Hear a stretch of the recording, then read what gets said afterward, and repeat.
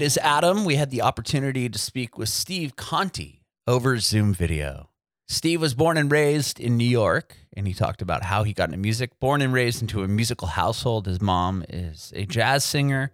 His dad had an amazing record collection, so he grew up around music his entire life. At 15 is when he got his first paying gig as a musician. Him and his brother were actually the backing band for his mom when she would perform.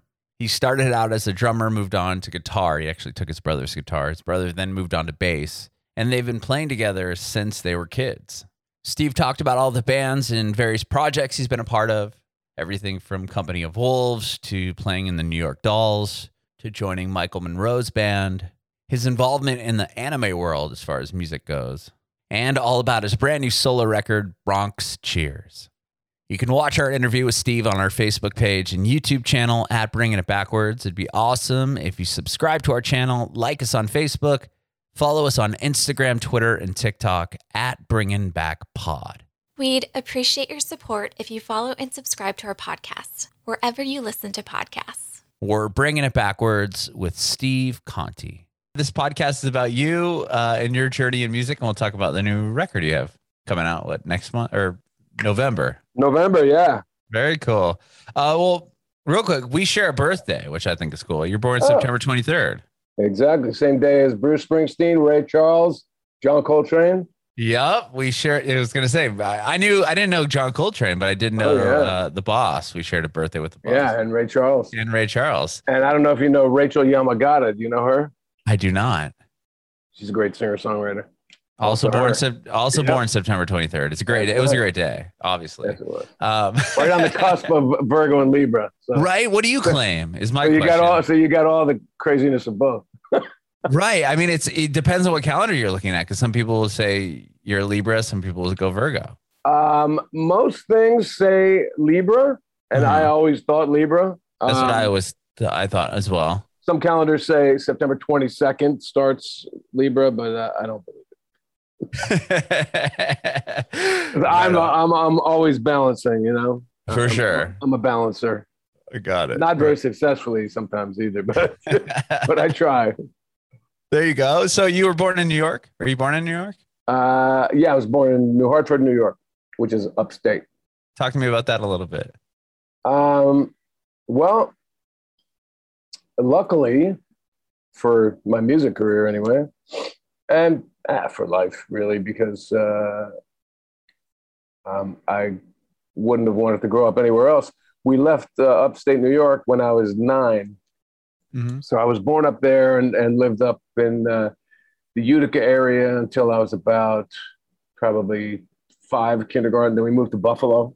Okay. And I went to kindergarten through 4th grade in Buffalo. And then when I was 9, we moved all the way down, which was like, wow, you guys are going to like Siberia. People thought, or we were in Siberia. We were moving to civilization. It was a good 4 or 5 hours from, where I grew up. Mm-hmm. I mean, Buffalo is actually 8 hours from New York City. So it was like another world, It went from rural. We lived outside of Buffalo for a while. We lived in the city, and then we lived outside, and had a giant yard and woods and everything. So I grew up, like a kid there in the woods playing and all that. Mm-hmm. And then, but when we moved to an hour outside of New York City to New Jersey, I got so much more cultural opportunities. Of course, just the mix of people. I met my first Jewish people, my first Black people, my first, Puerto Rican people, my first gay people, So it was an eye-opener, up there. I guess I was too young to kind of realize who was different, who was what, you don't think about these things when you're 4 sure. Or 5 or even 9, really, It's kind of, luckily I had very open-minded parents who never pushed any of that, negative stuff on me. Mm-hmm. And your mom was a singer, right? Or she's a musician as well? Yeah, my parents were jazz jazz aficionados and fans. My mother was a jazz singer. My father just had a great record collection. Uh-huh. Yeah, jazz, blues. You know, my father had, you know, all the Miles Davis, Charlie Parker, Stone Cold Train, Cannonball Adderley, you know, Wes Montgomery, Ella Fitzgerald, all that stuff. Sinatra, of course. And Sure. my mother was she's sort of retired from singing now, but she still teaches. Oh, wow. But she was like a Billie Holiday songbook kind of Wow. lady, you know. And I grew up playing behind her. She kind of raised me and my brother, who's a bass player, to, you know, be in her bands. So Well, that's cool. Like, how young were you when that started? I started playing my first like pro gigs with her when I was probably 15. Wow. Wow. I mean, I had been playing out like concerts since I was 11, but getting paid, you know, actually 15. Wow. You know, we started out doing things in church, like wedding ceremonies. This was like, they were just starting to welcome the acoustic guitar into the church. You know, before that, it had been like, you know, all the only organ, you know. Yeah. And, you know, this was the 70s were kind of opening up into like the folk mass thing where, you know, there'd be a bunch of acoustic guitar strummers on the stage with a folk group, you know, singing the hymns instead of organ. So that gave way for us to do, you know, wedding ceremonies where we do like the song that the people would choose, whatever, Cat Stevens, you know, or Peter, Paul, and Mary, whatever they choose. You know. And, you know, I was just happy to have my hands on my guitar and be, you know, playing music, making money. And, what was the first? Never changed. Right. Well, prior to, you know, playing guitar, you were a drummer, and I was a drummer. Out? Yeah, I was a drummer first.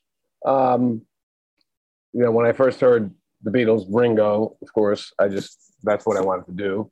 Play drums. And then one day I picked up my brother's guitar. My brother was the guitar player. I was the drummer. Okay. And I picked up my brother's guitar one day and realized I could write songs on it without even knowing what I was doing. So I thought, well, I can't be stuck behind those drums over there. I got to be out in front. So I made my move, and I quickly kind of jetted past him. He had been studying for a year or two already, and I just zoomed by, and he said, hey, I'm going to switch to bass. And that was the best thing that could have happened for us because, yeah, we both still play a bit of drums. John, I taught him to play drums. He's actually probably a better drummer than I am now. But yeah, I think it's important that we both had a foundation in rhythm first. You know? Sure. Does he still play? Yeah. Oh yeah, John's a great bass player. He's played with, he's been in Southside Johnny and the Asbury Jukes for over a decade now. Wow. Yeah. Where you guys broadcasting from? Where do you live? Nashville now, but originally from San Diego. Oh, okay. Yeah. So we just moved here about 6 months ago or so. Oh, wow.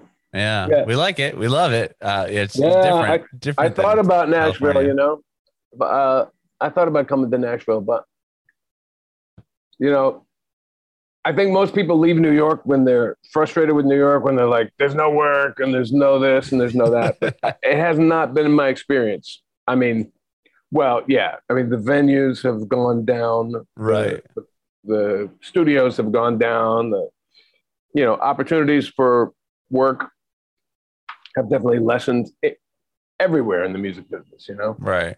But I still love New York, and I ain't leaving anytime soon, unless something like major, you know, happens that makes me want to leave. But sure. Right now, still good.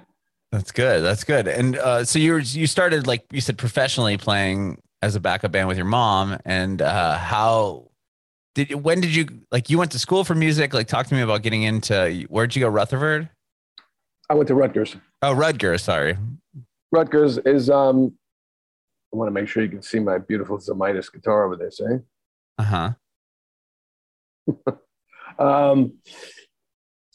I went to Rutgers. Yeah, because like I said, my father had all the West Montgomery records Uh-huh.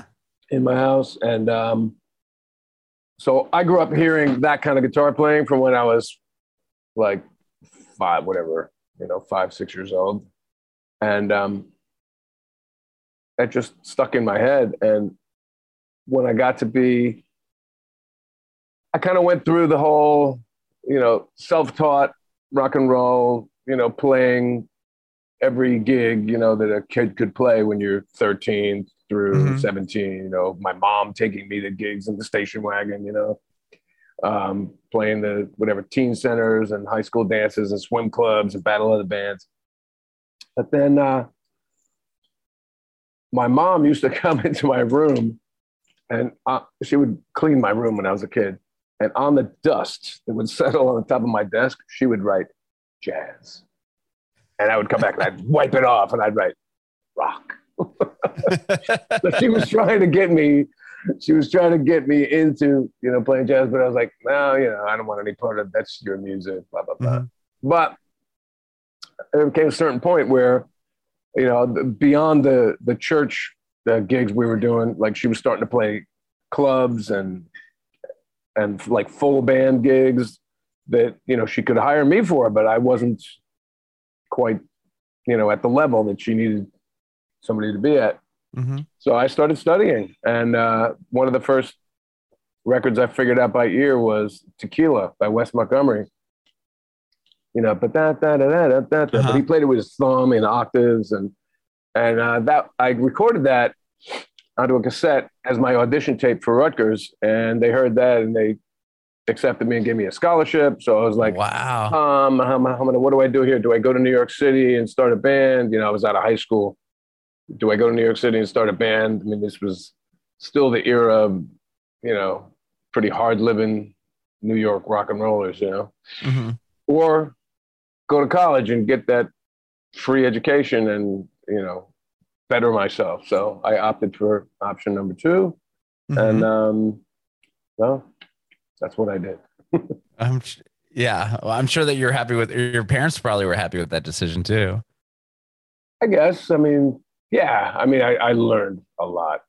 I mean, by the time I got out of there, my ear was so good. I mean, I had a keyboard harmony teacher, great jazz pianist, Kenny Barron. He was the guy is a major star in the jazz world. If you don't know him, kids out there, look him up. Kenny Barron. He's really a deep musician, and he taught me. I mean, by the end of my schooling there, he could play any chord, bang on the piano. And go, what kind of chord is that? And I could say, oh, it's a 6/9 sharp 11. Wow, that was my ear training. I still, when I got out of there, I still can't really read notes that well. I mean, I can read them, but I can't sight read. If you put a piece of music across a couple of music stands for me, which has happened on occasion on a session, which scares the hell out of me. Yeah, I'm not good at that. I will need to take it away. Hey, give me an hour, I'll go figure it out and come back. Right. But that's not the way it works in studio. So I got called for the studio work. I got called for was ear stuff and stuff where people would go make up a part. That's what I was hired for. What do you hear? So yeah. So what was your first work in the industry outside of college? My first road gig. Let's see. I probably played a couple of recording sessions on a couple of local records there in Jersey, and then my first major road gig was with Blood, Sweat, and Tears. Oh wow! The horn band from the late '60s.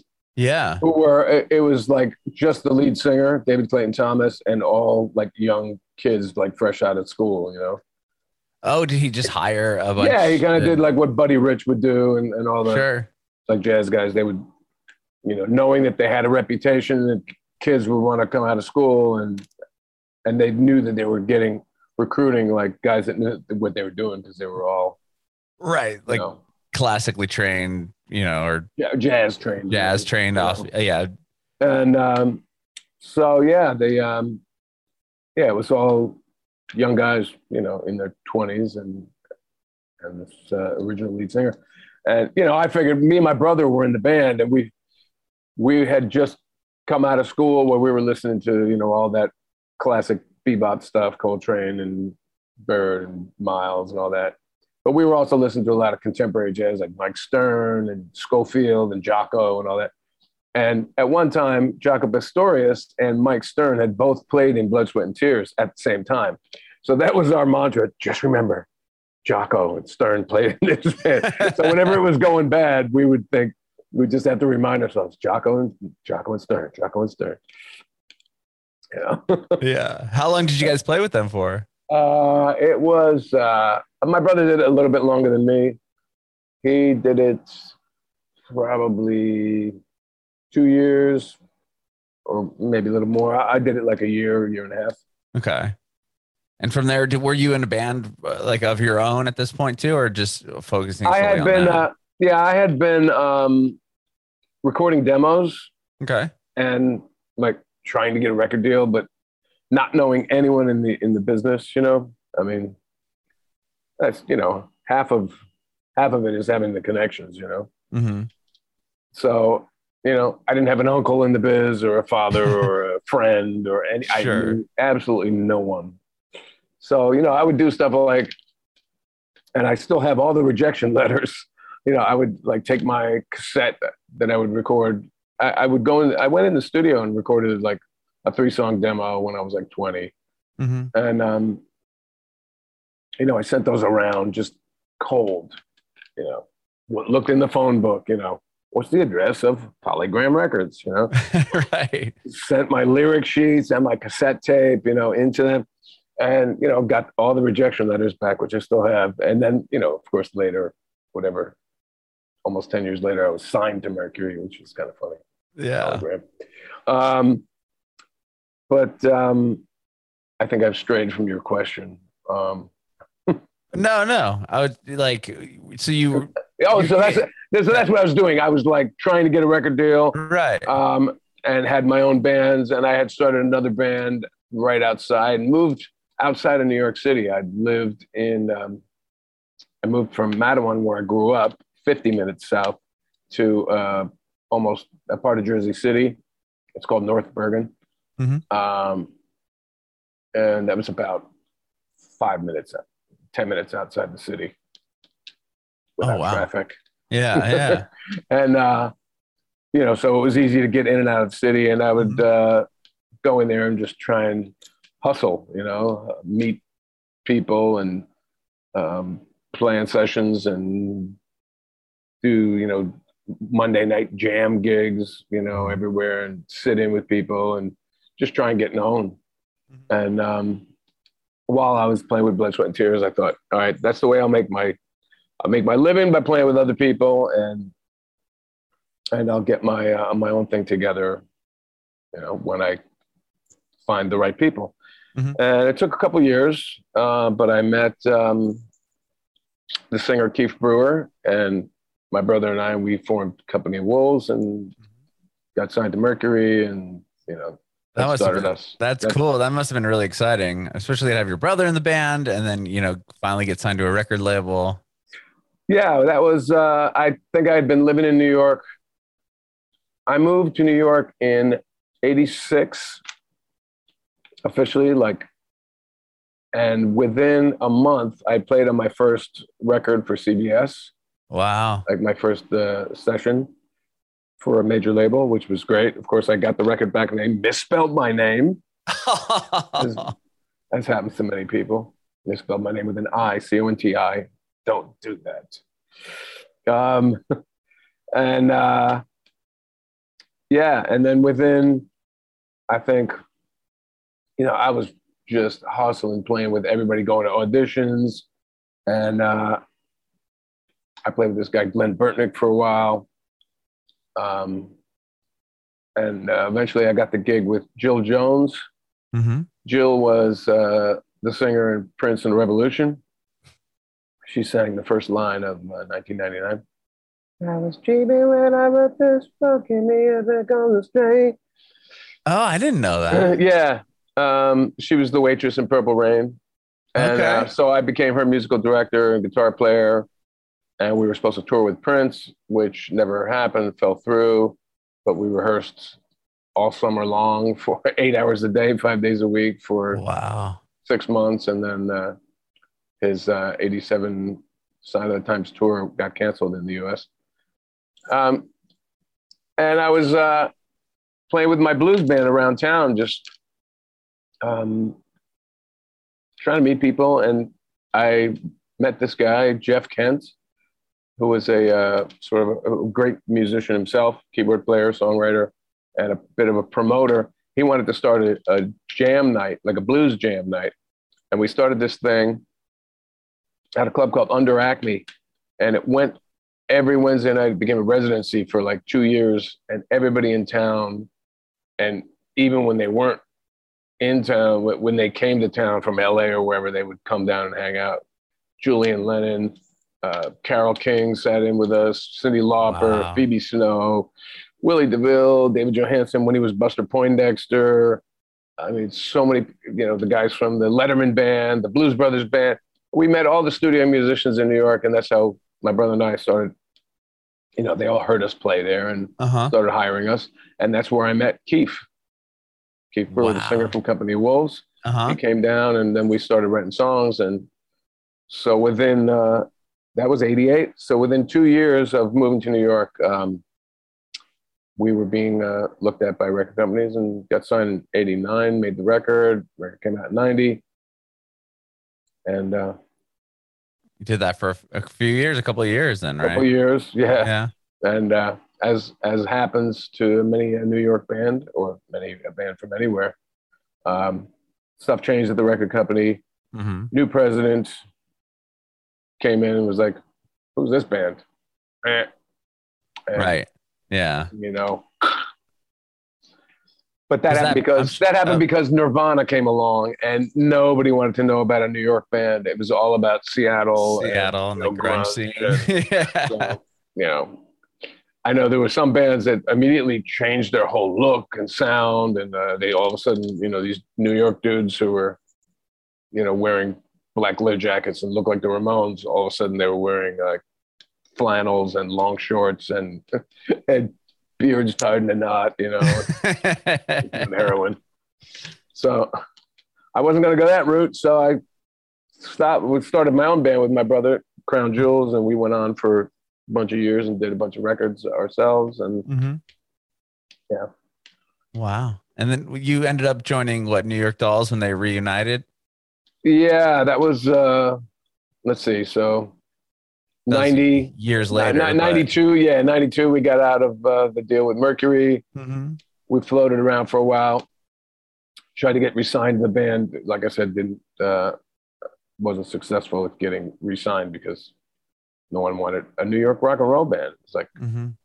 rock and roll, fun, good times, like memorable melodies and hooks. No, thanks. Right. We want wrist slashing, I mean, I did like a lot of grunge stuff. I like Nirvana, I like Soundgarden, Mm-hmm.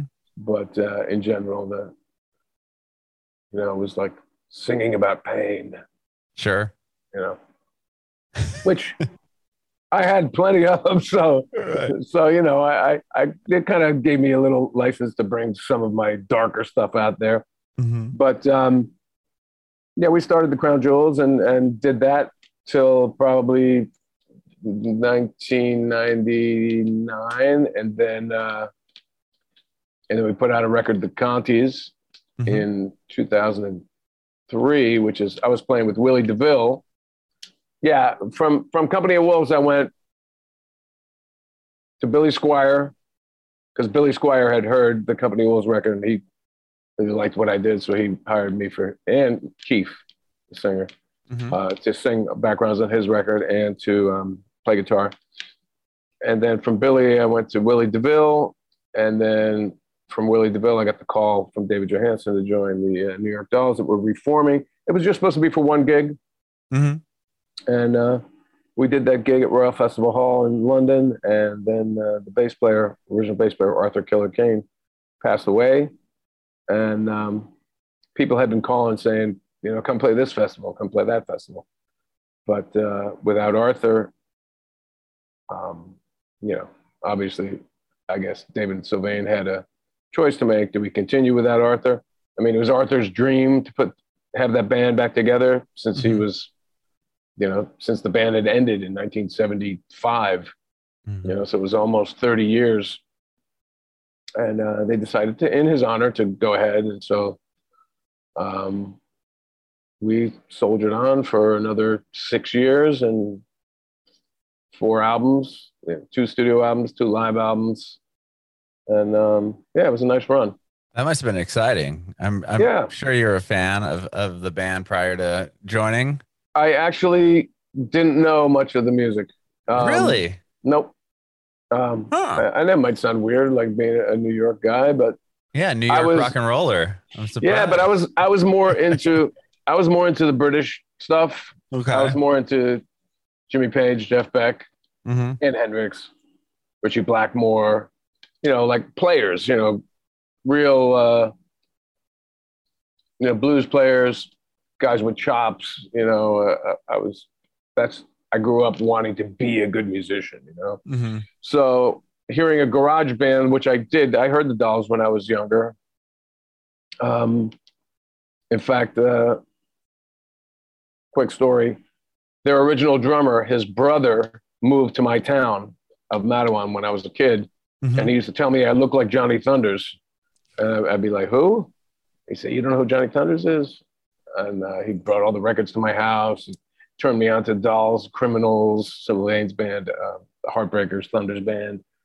And, then 15 years later, I got the call from Johansson. It was weird. That's crazy. But at the time, I listened to it and I was like, okay. It was just not complex enough for me. I was like getting into things that were challenging. If it wasn't a challenge, I wasn't really into it. I mean, I was teaching myself, Yes songs, Steve Howe guitar solo pieces by ear, so playing a 3-chord garage song at that point wasn't something that was, attractive to me. I was going to say, it must be difficult when you have that skill set or like that skill level to kind of play more of the power chord rock songs. Well, is it hard to you're probably no, luckily expanding your mind like that. Well, luckily, I grew up with that stuff. I grew up with Stones, Beatles, Chuck Berry. Simple. You have to start simple. Dylan. I started with cowboy chords. Strumming the open strings, and built the power chords, and then built to learning the pentatonic scales and. But by the time that I had heard the Dolls, I was already into, much more complex stuff. So I've, not that I had mastered, because you can always get better at in any genre you're in, but I kind of felt like I just want to keep moving up, I didn't want to get stuck in the power chord pentatonic blues box for my entire life, which, some guys have made a whole career on it. Some guys are older than me and that's still all they can do, Sure. But that's fine. If you make a living at it and you love it, great. But I kind of thought, I want to expand and have other possibilities than just, I didn't think of it when I was a kid, how can I diversify my talents? It was just I got bored easily. I was bored with 3-chord songs. Right. But when you get older and mature, and you realize there's a beauty in that, and you try and play the shit out of those 3 chords. Can I say shit? Yeah, of course you can. Okay. Well, how did you then get into the anime world? That's another one of those stories where, I like to say you hang around this crazy town long enough. Your reputation gets out there. people pass your name around like they did with David Johansen. You know, David asked a couple of respected guitar players, who should I call? And they said, Conte's the guy. Don't call anybody else. He's got the right guitars, the right amps, the right look, the right attitude. And so when this Yoko Kanno composer, a really talented woman, came to town, I had no idea who she was. I got a call from her translator, because she didn't speak that well, English that well.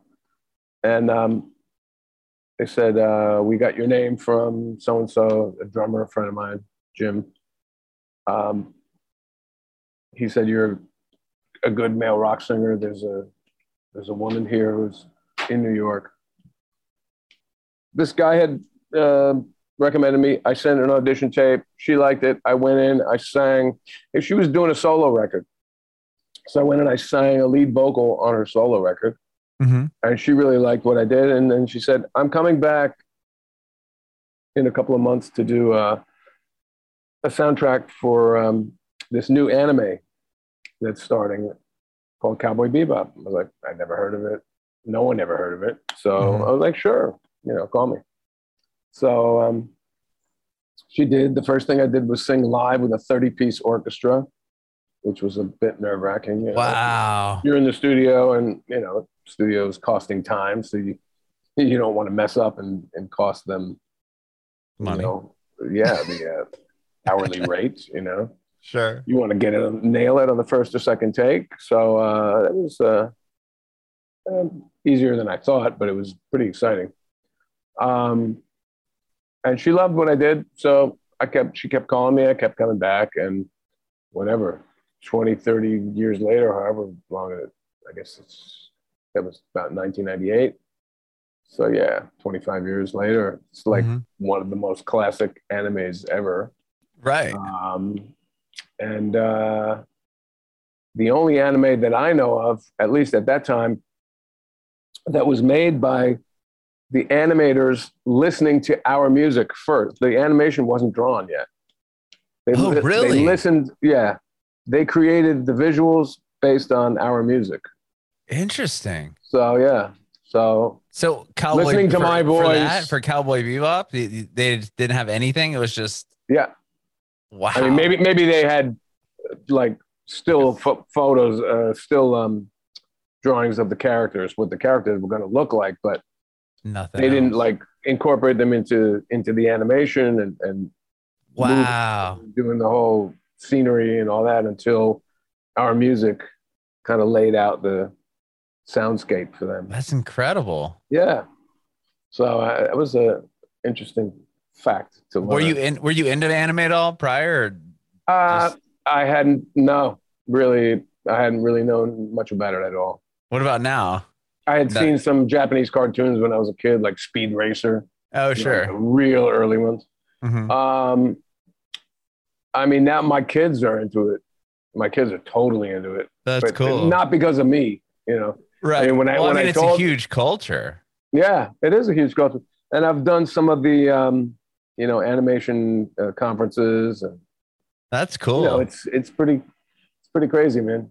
People like dress up like their favorite characters. You go to a hotel. The cosplay. Yeah, cosplay. You go to a hotel and it's just like filled, from the minute you get to the front entrance, through the check-in desk, down the hallways, the ballrooms are just filled with these kids in these crazy costumes, man. They're just acting out their favorite, players. And hey, that's cool. Better than knocking over a bank. Right. Yeah, right. Exactly. I'd rather see kids doing that. Right. And it's not only kids, it's grown-ups too. Adults. Yeah. I mean, Comic-Con was in San Diego every year. Yeah. Or it was. And it was fun to just go down there and look at people watch, they're all in their crazy cosplay uniforms and costumes. And it's definitely it's a scene for sure. Yeah. And, I've played at a few of those and people, they love the music from those shows. And of course, people ask me, am I going to play that stuff in my shows? I don't really play that in my shows. Like if I go play show in New York or somewhere else with my music, I don't really mix the two. But if I go Mhm. to or I haven't really, I might consider it someday. Who knows? But if I do an anime conference, it's like I pretty much do whatever songs I can do because a lot of them had orchestration, Mhm. lots of strings and stuff, which is kind of hard. Sure. But I'll do as many of the anime songs as I can do, and then fill in my set with whatever original songs of mine Mhm. fit, along That's with it. cool. So, Yeah. yeah. So, well, speaking of your solo stuff, talk to me about this record you have coming out. When did the process on it start? Was it Oh, after COVID happened or? I started recording it September 2019. Oh, So okay. we had no clue what was about to happen, Mm-hmm. And yeah, I recorded the tracks in Brooklyn with my brother John on bass and Charlie Drayton on drums from Keith Richards' Expensive Winos and Replacements, the Vinyls. B-52 is a great drummer, amazing. Wow. And we cut the tracks, and then I overdubbed in my own studio.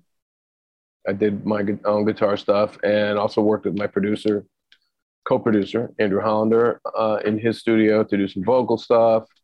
And we finished up by February 2020 when I had to leave and go on the road. I had to go over to Finland because I was playing with Michael Monroe, who I've been playing with. Mm-hmm. We didn't really talk about him yet, but so I went over there to do a tour, and we were about halfway into a 6-week tour, and we got the word, that COVID was raging and they were going to close the borders. And so I bailed out and came home. Luckily, the recording was all done. So all I had to do at that point was finish whatever editing I was going to do and then send it to my mixer. And I pretty much spent the summer of 2020 in the Netherlands, back and forth on the computer with my mixer, who was in LA 9 hours behind me. Yeah, but this is probably the fifth or sixth album I've mixed this way, so I'm kind of used Oh, to it. really? This Yeah, isn't new. no, this has been happening since 2010. I think was the first album I did with Michael Monroe. We recorded it in LA, and then he went home to Finland and mixed it there, and we were all, whoever lived in the States was over here, and he would send mixes back and forth. What do you think of this? Too much bass, not enough drums, whatever. Comments flying back and forth until we got it right, Mm-hmm. So that's how I mixed this record. And it's called Bronx Cheer. It's going to come out on Little Steven Van Zant's label, Wicked Cool Records. Drops November 5th. Yeah. And we've had 2 singles out already. Recovery Doll, which was the first single, which has a video out, a crazy virtual reality video. I don't know if you've seen that. Yeah, I checked it out. Yeah, because I couldn't get into a studio with a band or a video director. Right. So I was like, okay, how am I going to make a video for this song? And the director, producer had an idea. He said, I was thinking about stills. Should we have a bunch of still photos and lyrics, He's like, I got an idea. Let me try something. So he built all these virtual humans and virtual sets. And yeah, I mean, some of them you can't believe they're not real people, but yeah, that's really cool. And then I got a new single out, Dog Days of Summer, just in time for the Dog Days of Summer. And I have a video coming for that, which won't come out until the fall, into the fall, unfortunately. But I basically have a single coming out every month until the album drops. That's amazing. Next week, there's going to be another single coming out. September 10th. That's Friday. I don't know when this is going to air. When is this airing? We'll figure it out. Okay. We can do it whenever you want it to air. So this might be out of sequence to you people at home. If you've already heard my latest single, I'm not going to tell you the name of it now, but comes out September 10th. And then there's another single coming out October, whatever, first week in October. I think they're all Fridays. Okay. And and then And the another one record. coming out in November, and then the album finally comes out in full in November, and people can pre-order it now. Bronx Cheer. You can go to my page on Bandcamp if you want to order a signed copy. Oh, cool. I know it's going to be vinyl, LP, and CD, and the digital is also available from the label Wicked Cool Records. They have a page on Bandcamp or on their website, wickedcoolrecords.com. Mm-hmm. That's awesome. Well, I can't wait to hear the record. So it's been mixed. You said kind of, but you've worked this way before remotely. Oh yeah, it's okay. It's a no-brainer, really. I mean, it's just takes a little more time than if you were sitting right there with the guy, and you could just say, just push that up a little or just pull that back a little. Right. Well, talk to me about Michael Monroe real quick, because I forgot that you've played with him for quite a long time, right? Yeah. Well, after the Dolls, what happened was the Dolls' work was slowing down, and so I just had a kid, so I was like, my work cannot slow down right now. I need to keep going, and so the bass player of the Dolls was originally in Hanoi Rocks with Michael, Sammy Yaffa. They started that band, Hanoi Rocks, together when they were kids. And so Sammy had started playing with Michael again. And Sammy asked me to come and fill in. They just needed a guitar player to fill in. And I went and I did a couple gigs with them, and they really liked what I did. So they asked me to join. I said, well, I'm in the Dolls. I'll do both as long as I can. And just so happened that when the Dolls called to do their next album, it was starting exactly on the same date that Sammy and I had been booked to start the new Michael Monroe record. Exactly the same day. They said, okay, we're going to be in England on September 10th. And we said, no, we can't do that. We're in Los Angeles on September 10th. So at that point, they got somebody else. I never officially left the band. They never fired me. It just sort of went, one thing morphed into another. And I've been with Michael ever since, because his work has been, just getting better and better as we write as a band, and bring in good material and make great records. So amazing. And Michael has had a bit of fame over there on being one of the judges on The Voice of Finland. Oh, cool! I didn't realize The Voice. Yeah, The Voice over here and Voice of everywhere. Voice of England, Voice of Holland. It's the same show. So it's been a good run. That's going on. Wow. Last year would have been our 11th summer, but we haven't worked in 2 summers because of COVID.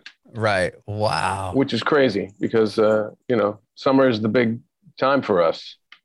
Finland has about 150 music festivals, and we play probably half of them every year. Oh, wow. I didn't realize that. In addition to, Wacken or Wacken in Germany,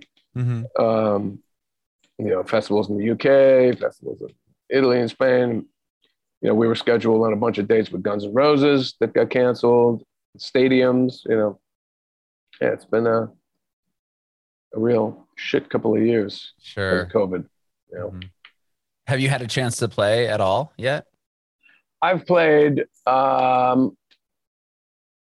see, 1, 2. I've played 2 cover gigs. Wow, that's it. Yeah. I played. It was one like outdoors at like a bar restaurant in Brooklyn. It was really fun. It was me and my brother and our drummer friend Rich Pagano, who we played with for years, and we just did, all of our favorite classics. Stones, Who, blues stuff, Creedence, whatever. And then another was a private party, more of an acoustic gig. But I'm about to do some gigs this fall, September and October, with rockabilly legend Robert Gordon. I don't know if you know his stuff, but another big like following in the footsteps gig for me, like Blood, Sweat and Tears was, following in the shoes of Mike Stern. Mm-hmm. With Robert Gordon, it's being in the shoes of Link Wray and Chris Spedding, who are two of my favorite guitar players and absolute legends. So actually, Chris recommended me. Link passed away a long time ago, but Chris Spedding, who is the guy who pretty much, I don't know if he discovered him, but he recorded the Sex Pistols for the first time. Oh, wow. And he's, played with Paul McCartney, Elton John. I mean, he's like a British session Mm-hmm. Yeah. legend. Sure. Great guitar player. And it was an honor that he recommended me for Robert. So I'm going to be doing some of those gigs with Robert, which are great because they're kind of rockabilly to me is like a great combination of like rock and roll, mm-hmm. blues, country, and jazz. Mm-hmm. And four things that I love to do, and I get to combine them all. It's not like just punk. Yeah, it's straightforward. Right, sure. Well, that's amazing. Well, very exciting. Very exciting. I can't wait to hear the rest of the record. And I appreciate you being here, Steve. This has been awesome. My pleasure. Let us know when this is going to air, and I'll make sure that I post it out there on my various sites and everything. I enjoy that. That'd be awesome. I have one more question for you before I let you go. Do you have any advice for aspiring artists? Yeah. Wow. The biz is so different now than it was when I was coming up. I mean, back when I was a kid and I was looking at, at my idols, you could actually think about making, my goal was never to make money. Really, it was, to get my music out. And, I was into rock and roll, and rock and roll was a big thing, all my growing up. And now it's probably this much of the market, of music. It's hip hop and pop and kid stuff and rap and whatever. So there was a real chance to like do it, when you were a kid coming up in the 70s, 80s, even 90s, But now I think you got to be really focused on a lot of other stuff besides music, unfortunately, like business and social media and marketing and promotion and all that, and hashtags and, partnerships. And, I do my best with that when I can. And, but the main thing is always, you still got to have the talent. And, I see it over and over again with kids. They just want to, oh, okay, I wrote a song. Can this be on YouTube tomorrow? And can we start selling it on iTunes? And that, like, no. I mean, I do this with my son who's 12, and he's a great singer and songwriter, but, kids, they have no idea. They just see that that's what happens. Like some kid comes out, like Justin Bieber, whatever, 12, you put it on YouTube, get discovered, boom. Well, it doesn't always happen like that. You have to develop your talent. So, number one, develop that talent and study and practice and get good at your craft. Take apart songs if you're a songwriter, figure out what makes them great. If you're a singer, sing along with your favorite artists. Or a guitar player, it always starts with mimicry, but then you got to, at some point, just do your own thing.